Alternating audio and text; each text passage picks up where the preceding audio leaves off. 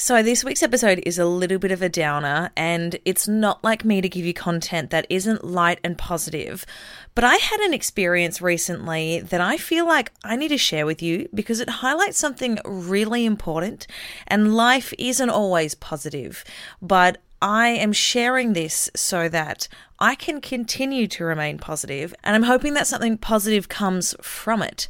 So here goes.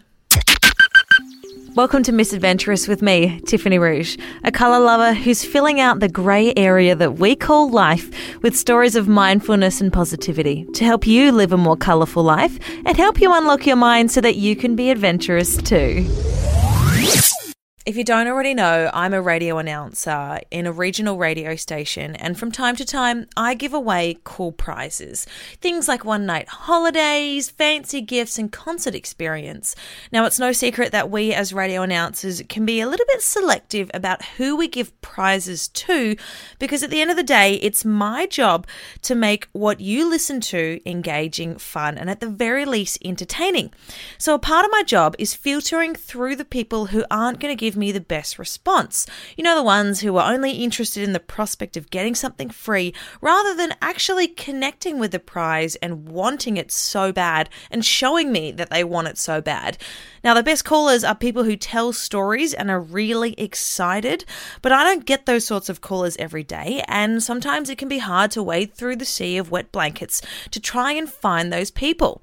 Just as a side note though, if you ever want to win anything from TV, radio or whatever, and it's a process of selection, make sure you're as excited and as ready as you can be, because that is often what gets you the prize. Speaking from experience on both sides of the coin, I've won things with this, happy, upbeat attitude, and I am more likely to give the prize away to someone who is going to show me that they really appreciate it. So last week, I had tickets to a rock concert in Sydney to give away, and as we only played a single song by the band, it was kind of hard to find people that were really genuinely interested in the band to give these tickets to.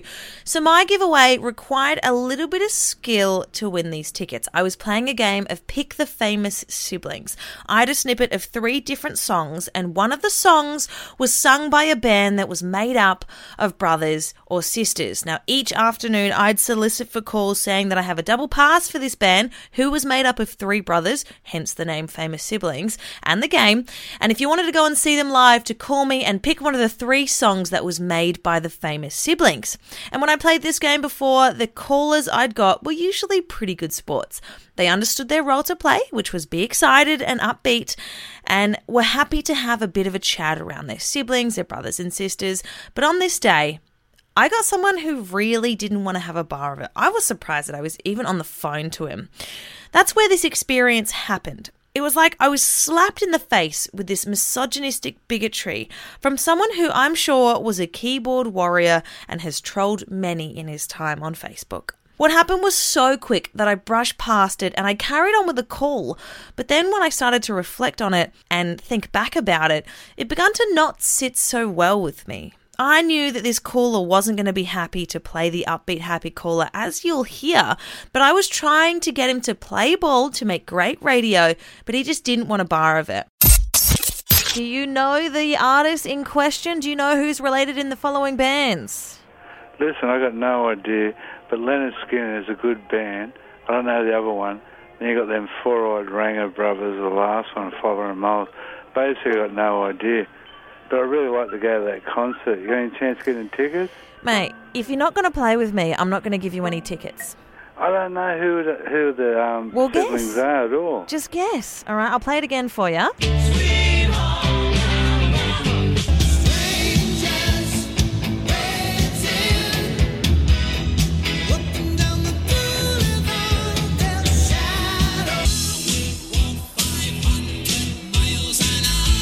You've got a 1 in 3 chance. Just guess. Oh, you got Leonard Skinner. The other guy, middle one might be Rick. No, I just need you to tell me which one of those 3 bands has brothers and or sisters in them. Obviously, it's the last one, the twin brothers, 500 Miles. The Proclaimers. Nerd-looking guys. The Proclaimers, yeah? Yeah, that's it. Well, congratulations, John. You're heading along to see Greta Van Fleet because you are correct. Yeah? Yeah. Good stuff. Mate, get more excited than that, otherwise I'm not giving you these tickets. I'll chuck a handstand for you. Go on. Right on. I'm on my hands now. Whoa, look out, nearly fell. Go on, mate. Great. Give us a massive yay, hooray, woohoo. Woohoo! That was terrible, John. Oh, no, I'm sorry. Come on, man. Play. I can't give you anything if you're not giving me anything. Why aren't you going to play with me? I'll play with you all night. How does a grown man think that that is okay to say to anyone, let alone a radio announcer or a young woman? In the moment, I glazed over it. I knew he was a bit of a dickhead, but I didn't know what to do. So I did what I could. I took down his details and told him that someone would be in touch with him if he won. Yeah, earth to you, you didn't win. But what I wish I did was pull him up on it. I wish I'd turned around and asked him what he meant by this comment. But I didn't want to suggest anything further. And I was a little bit taken aback that people still actually use this language today. If anyone said this to me at any time of the day, I'd be offended. I'm sure he wouldn't have said it to me if I was standing face to face in front of him, but the phone and his slight anonymity, he probably felt safe enough to take away my right to exist as a young woman trying to make radio without having to be catcalled and made to feel like an object. Would he have said the same thing to a guy if he was a man saying what I did? I doubt it. This is the sort of stuff that we need to start recognizing. And I'm sharing this moment with you today because I think there are too many moments like these that go unnoticed. I sure as hell didn't recognize it at the time, but if I can highlight this sort of behavior, and if it helps at least one person recognize this sort of misogynistic, sexist behavior, then we are one step closer to calling this behavior out and actioning change. Making people recognize that sly throwaway comments aren't welcome, even if they're a joke, needs to happen more. This sort of behavior needs to stop. And we can't put a stop to it without recognizing that it's happening and what it is first.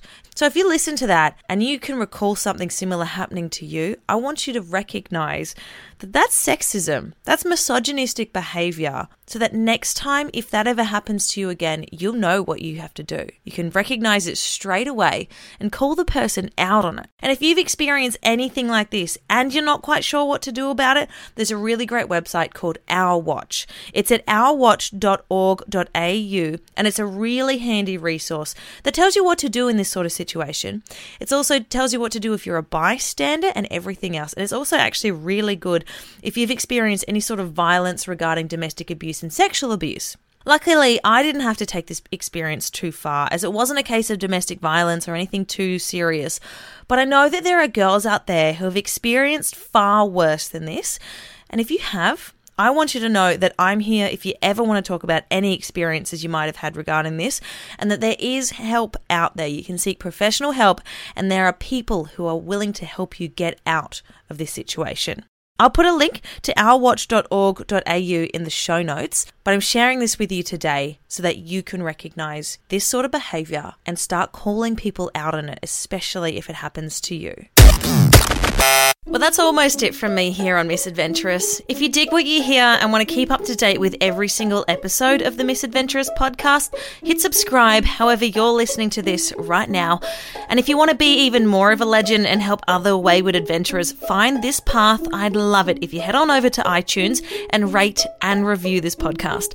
So until next time, and don't forget, it's the small choices that we make every single day that build up to that big change that you're working towards. So stay with it.